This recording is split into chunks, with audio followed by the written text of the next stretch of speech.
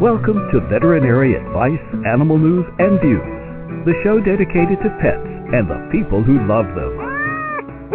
Brought to you by drrogerholisticvet.com, the place for safe and effective natural healing for dogs and cats. Now, here's your host, practicing veterinarian, Dr. Roger Welton. Good evening, ladies and gentlemen, and welcome back to Veterinary Advice, Animal News, and Views. I am your host, Roger Welton, practicing veterinarian, coming to you from the Florida Space Coast. We are in a pre-recorded format again tonight. This episode was recorded earlier in the day. I do apologize for that. We will be back to the live format soon. It's just that scheduling constraints currently are making it difficult to go live. We will be back to the live format soon, I promise. Just bear with us while we're still getting you the important information, the topics, and the novel episodes in this manner that we're able to at this current point in time. We are talking tonight about diarrhea. Now, you know you're working a unique profession when you actually have an episode labeled diarrhea, one word.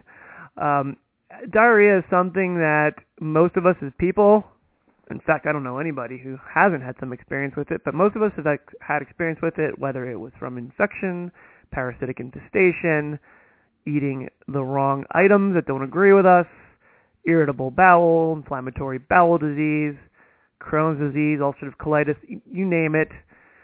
There's many different presentations and causes for diarrhea in people, and the same holds true for dogs and cats. Now, for most of us, and for most of our dogs and cats, diarrhea is not something that they always live with, but there are some pets that, like some people, have chronic issues where the frequency of the recurrences of diarrhea are such that they rarely have an extended period of time without having to deal with it, or there are some pets that just have it all the time. What varies potentially is just the severity. And then there's others where it's not only diarrhea, but there's blood in there and mucus at times, you know, and so it's these chronic recurring cases, no matter the severity, whether there's blood or not, or mucus or not, we want to discuss today, because it's not a fun way to live. It causes pain, it causes discomfort, cramping.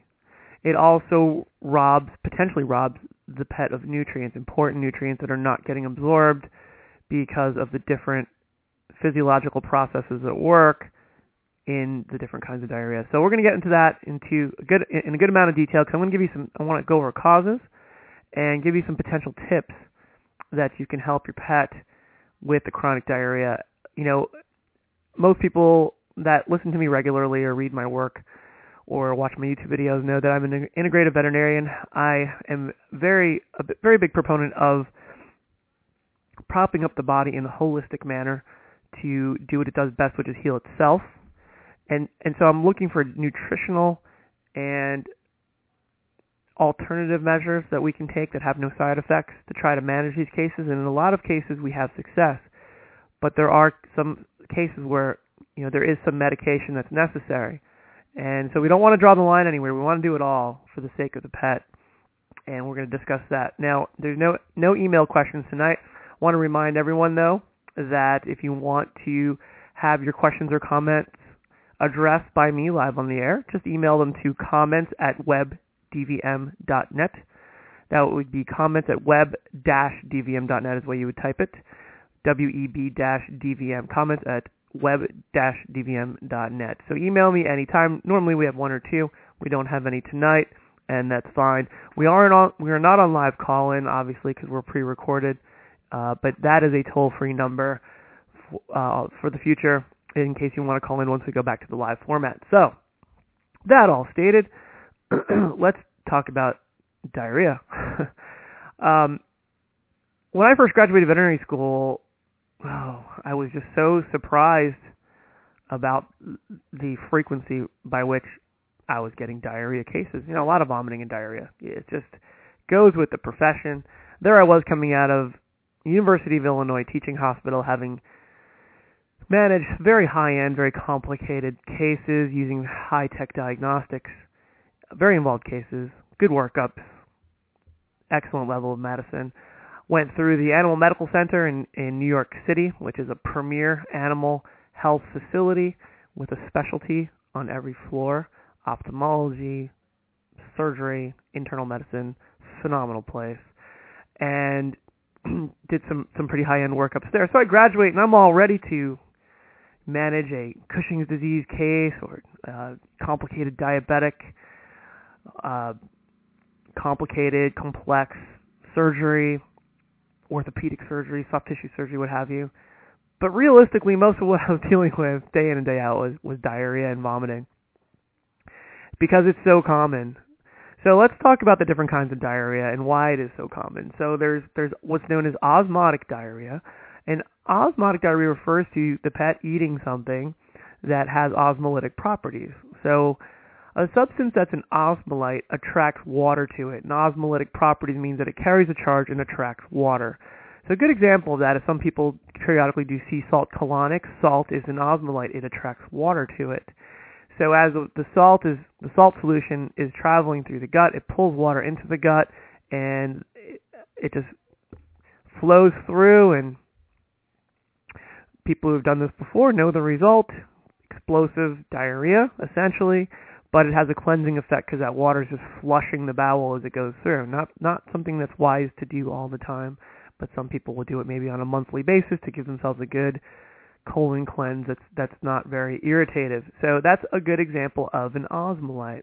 Now, osmolites can occur because of primary ingestion, aka such as the salt, or osmolites can occur because of malabsorption. So there could be various nutrients out there that are not getting broken down properly and absorbed because of physiological aberrations in the digestion process, and as a result, these osmolites, rather than get broken down, stay in the gut and will cause osmotic diarrhea. But the most common cause for osmotic diarrhea is usually going to be dietary indiscretion. So they eat something that is pulling water into the gut, they get some diarrhea. It's usually transient, it's self-limiting, not a big deal. The second type of diarrhea is called secretory diarrhea. Secretory diarrhea refers to the body's actually pushing water into the bowel. So rather than bowel contents pulling water into the lumen of the bowel itself, we have the body pushing water into it, secreting water into the bowel. And the reason the body's doing this in most cases is either because of an infestation of a parasite or an infection. And that's the body's way of trying to purge the bowel by pushing water through the lining of the intestine, trying to decrease the ability of the bacteria and parasites to adhere to the lining and continue to infect and proliferate. So that's secretory diarrhea, most common cause, infection. And then the third kind of diarrhea is called exudative diarrhea. Exudative diarrhea refers to secretions that occur at the lining of the gut. It could be mucus, it could be serum, it could be a combination of serum and mucus. In some cases it could be pus, in other cases blood. Exudative diarrhea is probably our most difficult and most troubling presentation because that is usually indicative of some kind of underlying inherited bowel problem. And what could that be? That could be food allergy. It could be inflammatory bowel disease, which is an autoimmune disease. It could be irritable bowel syndrome, IBS, which is sensitivity of the bowel to certain proteins. The proteins could be any number of proteins. Sometimes it's just one protein. And these are most typically our chronic recurring cases. And really this is going to be my main focus because clearly your dog or cat gets a case of secretory diarrhea. There's an infection. Usually there's an abnormal bacterial proliferation, whether a virus predisposed them to it, parasite, what have you. You treat the parasite, you treat the bacteria, the infection. Viruses are usually self-limiting at some point, with a few exceptions, and they recover. Osmotic diarrhea, they stop eating the offending item. The dietary indiscretion has been recognized and ceased. Life is good, they go back to normal. But exudative diarrhea, these are our chronic problems. And, these are the dogs and cats that are, they're coming in repeatedly for this issue. So let's talk about each one at a given time. I want to start with food allergy because this is the first place we look. Food allergy is actually quite common in dogs and cats, and I know the new rage is grains, grain-free. Yes. When you have a dog or cat with chronic recurring bowel problems, you want to look at food allergy. Yes, you should eliminate grains in the diet. Grassy grains, they could definitely potentially react to those. I want to say wheat is somewhere like, depending on the list you look at, 5 or 7 on the food allergy list. And so it's up there. Everybody looks at corn, and I do agree that we should have a corn-free diet as well. That is a grassy grain, technically. But corn is like 27 or 28 on the list. So should we eliminate it? Of course, but we certainly don't want that to be the only limited ingredient that we're taking out. Barley is another one that's somewhere in the top 10. The exact number escapes me, but it's something that's common enough. And even oats can react, so we want to take oats out of there as well. So if the grains are no higher collectively than 7 on the list, then what is causing the food allergy? Well, most commonly, folks, it's an animal source protein that's the main offender. Very often, though, it's a combination. So it's not just any one protein, it's a collection of proteins. The most common two are beef and chicken, because the way food allergies work is the bowel gets sensitized over time. The body gets sensitized. So it's a repeated ingestion of these same proteins over and over again that gets us there. And that's why when I start discussing food allergy with people, when their pet has developed, let's say, irritable bowel or, food allergy suddenly at 4 or 5 years of age, I commonly get this answer, well, doc, I don't understand how this can happen. I've been feeding her the same thing all of her life. So why suddenly is it a problem? Well, that's exactly it. Eating the same proteins over and over again is what is part of the process. Now, there's an inherited predisposition to get sensitized, so I don't want you to take this information and think you need to vary your pet's diet. That's not how it works, because if you're varying the diet all the time and feeding them something different all the time, they're going to get diarrhea from that. So don't take this the wrong way. It's an inherited predisposition to get sensitized over time from eating the same proteins over and over again, but it's not the act of eating the same proteins over and over again specifically. Just want to be clear on that. So what do we want to do? We want to engage in what's called a hypoallergenic food trial. So what should a good hypoallergenic food trial have? Well, first off, it's got to be free of chicken and beef.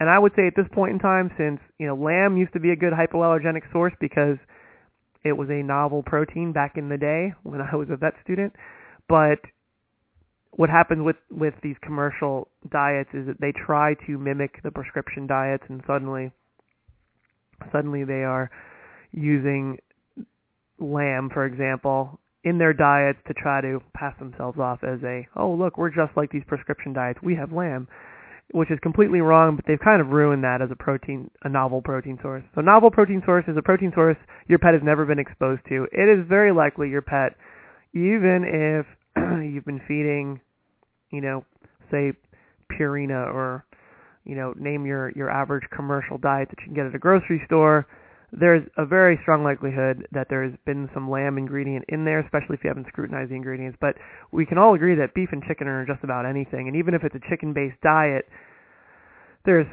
some beef byproduct in there. There's, there could be some bone meal from cattle, and technically it's still a beef source, even though it's bone. It comes from a cow or a bull. So in that regard, novel protein source is very important. So what are the good novel protein sources these days? I like venison still. Venison is still a pretty solid one. Duck is a good one. Believe it or not, this is going to sound weird, but rabbit is a really nice source.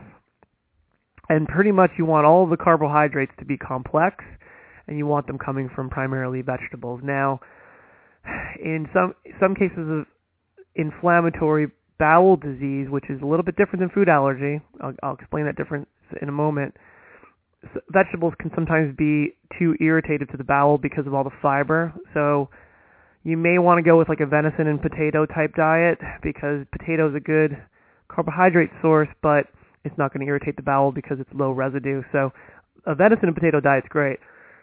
If you're not going to go prescription, meaning you're purchasing it from a veterinarian's office, you want to make sure you peruse the ingredients. Make sure there's no preservatives, because preservatives are another potential allergy source. Not very common, but you got to eliminate all of them if you're going to do this right.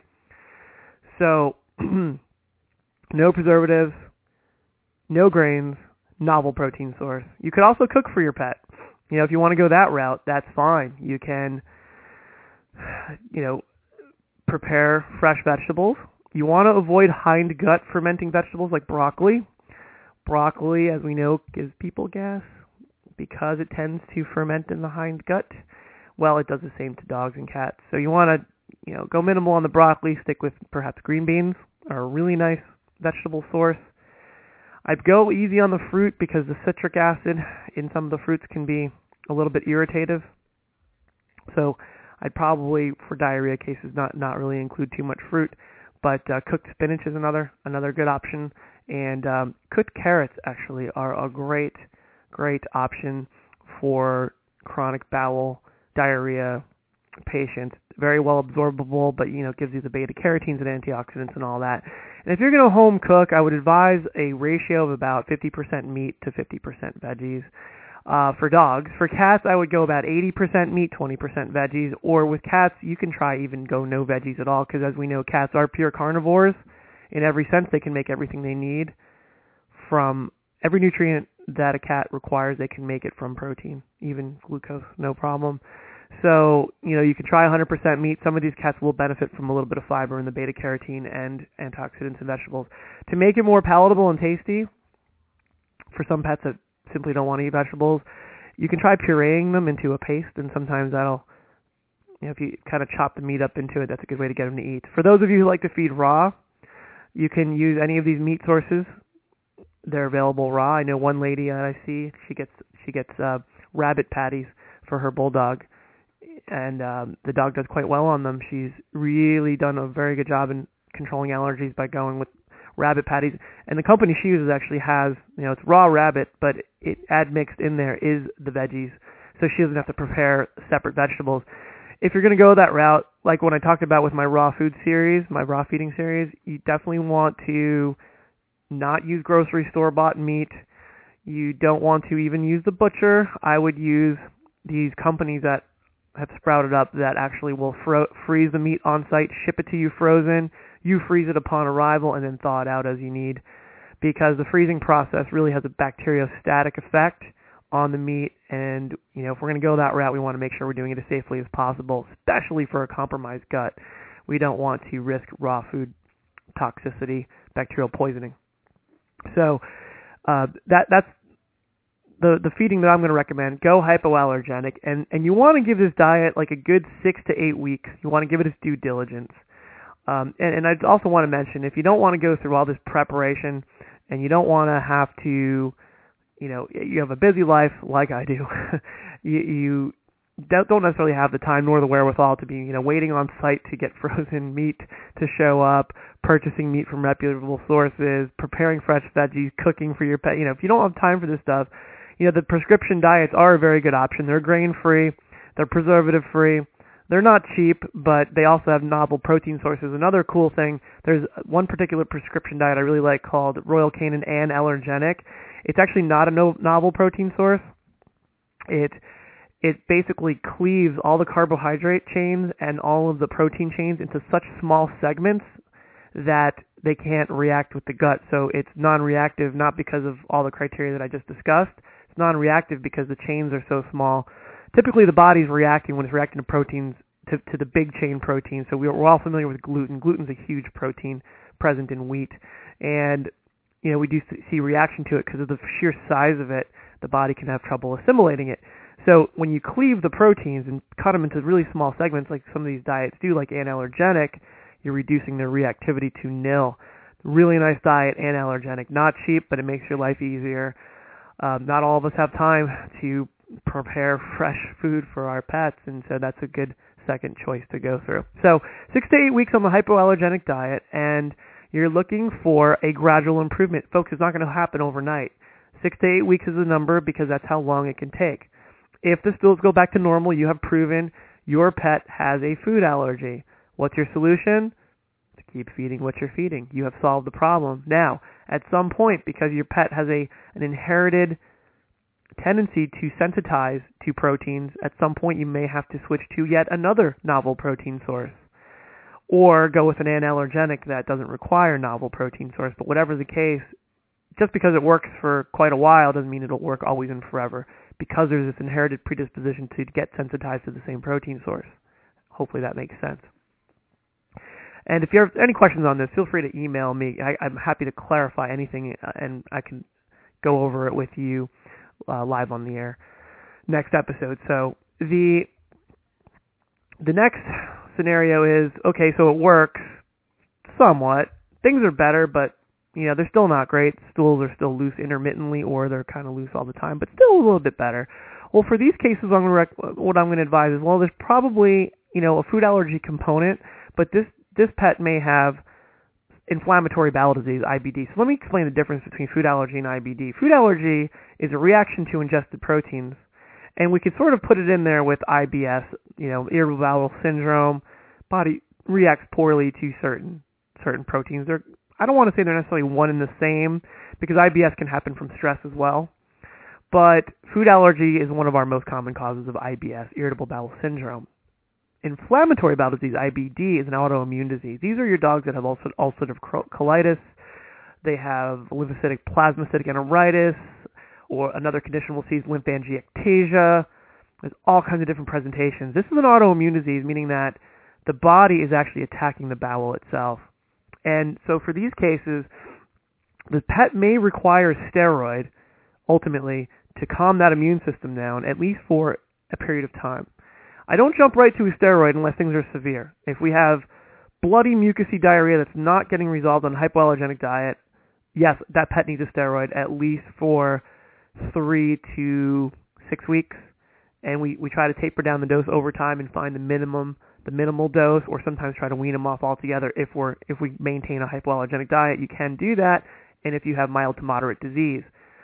However, if things are not that severe, things are a little bit better with the hypoallergenic diet, but not quite there, then we can try things like probiotics. Probiotics are basically you're inoculating the gut with good bacteria. So there are quote unquote good bacteria, whole different a whole line of flora, different kinds of, they're called bacterial flora, that are essential in the digestion process. And when things like IBD occur, the good bacteria can get crowded out by bad bacteria. And so when we're giving probiotics, we're giving a daily inoculation of good bacteria. You want to be careful with your source of probiotics. It is a supplement. It is not regulated by the FDA. So I would advise a veterinary grade source. We have in my practice a paste that's excellent called ProBios. It comes from a company that's very reputable. They make other pharmaceuticals, and the proof is in the pudding. It works. But if you're just buying this stuff, at any health food store or online or something like that, chances are you may be getting a fake product. So you want to make sure you get a veterinary grade one. Just pick up the phone, call your vet, say, hey, I'd like to purchase some probiotic. Most of them are not going to require a visit to pick up probiotic because it's not a prescription item. I sell it to anybody. I just want people to get good veterinary grade supplements, and probiotic is no different. So strongly advise probiotic. I would also advise digestive enzymes. So those of you who follow Dr. Roger, holisticvet.com, I have one of my product lines is a multivitamin. I sell these through my clinic as well. A multivitamin that has digestive enzymes in it. So multivitamins are good to round out the nutrition, especially if you're going to do home-cooked diets. A multivitamin's a good idea because it's hard with a home-cooked diet to really capture the full, well-rounded nutrient base of a pet, whether dog or cat. So a multivitamin is a good idea. These multivitamins have active digestive enzymes that do not activate until the digestion process begins. So these enzymes are actually not released until they hit the stomach. And what are they doing? They're helping in the digestion process. They're breaking down nutrients, cleaving them into smaller segments, maximizing absorption, minimizing inflammation, and they can be a big part of the solution. So I want to try and exhaust all these things before breaking out that steroid. The other thing, too, is before breaking out a steroid, I typically want a diagnosis because I want to know what's the magnitude of disease and what's the specific physiological process with the IBD. Is it lymphocytic, plasmacytic, which is a certain kind of cellular infiltrate, or is it lymphangiectasia, which is an abnormality of the lymphatic apparatus of the lining of the intestine? You want to know the differences because depending on the presentation, first of all, you get a diagnosis and you've confirmed disease, but secondly, you get an idea of how aggressive you need to get. And I want to get as minimally aggressive as I have to with a steroid. You don't play around with those. So colonoscopy is a very good idea, folks. Not just colonoscopy, let's call it endoscopy, and we would do an upper and lower endoscopy. So lower endoscopy goes up the rear end, and that would be colonoscopy. We not only have a look around there and look for ulcerations or polyps or things of that nature, but we can also use a little alligator clip that we insert into the scope, and we can take little biopsy samples. The biopsy samples are tiny, but give us a wealth of information. Based on that information, we get a diagnosis. We do the same with the upper GI, but it goes down the esophagus into the stomach. Through the stomach into the upper small intestine, we can look around and see the other end of the gut and get an idea of what's going on. This is done very routinely in human medicine. It's not invasive at all. We just push propofol, which is an IV anesthetic that's very well tolerated, super safe, and they wake up like they've just taken a nap. They can usually go home and eat a meal shortly afterwards, just like with people. So we just push propofol with an IV catheter. We can knock these out in about 30 minutes, and we get a diagnosis. And if you can afford that level of care, I would strongly advise getting that diagnosis. But you can try these other things, exhaust them, and break out the medicine if we need to go there. Last thing I want to talk about is stress. If you have a stressed out pet that has chronic diarrhea, dealing with stress is very important. So, it can be difficult. You can't sit a cat or a dog down on a couch and, talk out their problems and their issues. It's hard to minimize environmental stress. Some animals are just wound up like clocks. It's just the long and the short of it, and it's very hard to fix that. So with some of these pets, we can think about maintaining them, the stressed out ones I'm talking, on St. John's wort. St. John's wort is an herb that is known to increase serotonin in the brain. Again, you want to go pharmaceutical grade, St. John's wort. Watch your sources, talk to your vet, look at reviews online. If you're going to buy online, be careful about what you get. You want to make sure you're getting real St. John's wort. Over time, St. John's wort increases serotonin in the brain by inhibiting the enzyme that takes it up. Serotonin is the well-being neurotransmitter in the brain. It's flowing abundantly in the brain during times of joy, contentment, and happiness. So when we have a net increase in serotonin, it reduces stress, feelings of panic, aggression, all that good stuff. It can help these pets. If St. John's wort, after 30 to 60 days of treatment, doesn't get you there, then you can think about Prozac. We use it generically in dogs very commonly, and sometimes in cats. It's called fluoxetine, and another one is called amitriptyline. Amitriptyline is more commonly used in cats. It's used in people for panic disorders. But dealing with stress is abundantly important. For cats, you can think about putting in plug-in diffusers that have a pleasing pheromone. A pheromone is a biochemical messenger. In this case, it's aerosolized, and the cat senses it, and it provides a soothing pheromone for them, and that could be part of keeping them calm as well. We're starting to look at things like aromatherapy and acupuncture for dealing with stress as well. Acupuncture, I've had some success in handling stress. You could also think about finding calming supplements that have the protein or the amino acid tryptophan in them. Tryptophan is calming.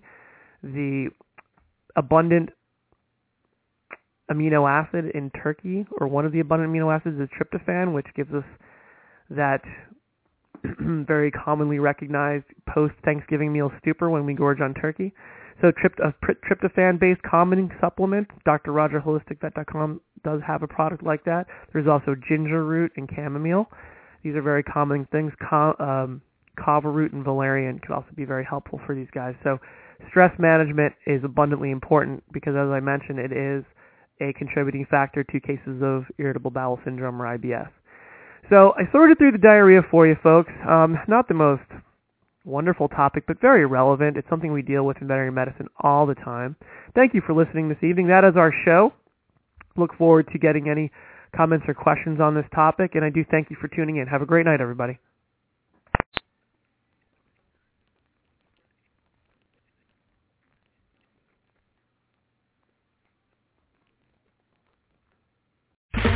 Okay, round two. Name something that's not boring.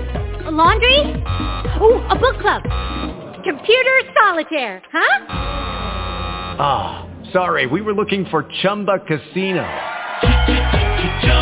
That's right, ChumbaCasino.com has over 100 casino-style games. Join today and play for free for your chance to redeem some serious prizes. ChumbaCasino.com. No purchase necessary. Void where prohibited by law. 18+ terms and conditions apply. See website for details.